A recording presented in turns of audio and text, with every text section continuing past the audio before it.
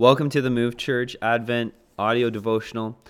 Today is Monday, December 20th, and we're in day 16 of our devotions together. And this is the week of Christmas. This week we're going to come together. We're going to celebrate the birth of our Savior on Friday night, on Christmas Eve. And I can't wait to gather with you, for those of you who are going to join us. And this week, as we lead up to Christmas, the theme of Advent that we're focused on is joy. And it's fitting to be focused on joy as we look forward to celebrating the birth of Jesus on Friday. Today's scripture is Isaiah chapter 35, verse 10, and it says this: "And the ransomed of the Lord shall return and come to Zion with singing. Everlasting joy shall be upon their heads. They shall obtain gladness and joy, and sorrow and sighing shall flee away." Today's devotion is written by Ivan Messa, and it is entitled Surprised by Joy. Christmas isn't always a festive season. Whether it's the absence of loved ones, the heartache of broken relationships, the toll of chronic suffering, or the unending battle against sin, it's not uncommon to end the year on a weary and joyless note.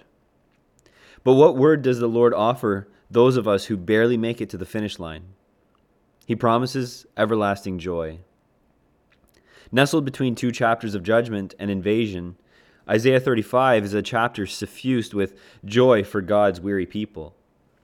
Even as they're about to experience the pain and consequences of their disobedience and rebellion, God extends a promise: it will not always be this way. God's people would return to Zion, meaning Israel would leave their exile in Babylon and come back to Jerusalem. Why? Because they had been ransomed. In the days of Moses, God had redeemed them by the blood of the Lamb, and by his mighty hand he secured their exodus from Egypt. In this passage, he promises to redeem them in a second exodus. Despite their sin, God hadn't given up on them. They were still his redeemed people. Sighing would soon give way to singing, and sorrow give way to joy. Something even greater than the return from exile is coming for each of us.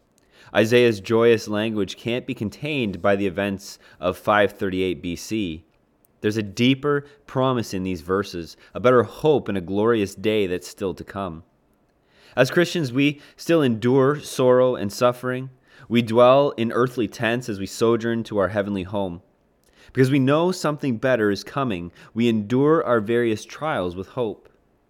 Yes, this life is a difficult journey, but a glorious eternity awaits. We're promised that a heavenly Zion will one day descend on us, and gladness and joy will overtake us. Why is this better day coming? Because we've been ransomed with greater blood than the Passover lamb. The babe in the manger was the second Adam, born to take away the sins of the world. How often are we robbed of joy when we believe that God sent his Son to the cross to purchase our pardon, but foolishly fear he won't carry us home? Not only will we have everlasting joy, but sadness and sighing will depart forever. In The Lord of the Rings, Samwise Gamgee awakens with delight. "Gandalf, I thought you were dead, but then I thought I was dead. Is everything sad going to come untrue?" Yes. In Christ, everything sad will indeed come untrue. One day we will awaken with eternal delight. This is the hope of Christmas.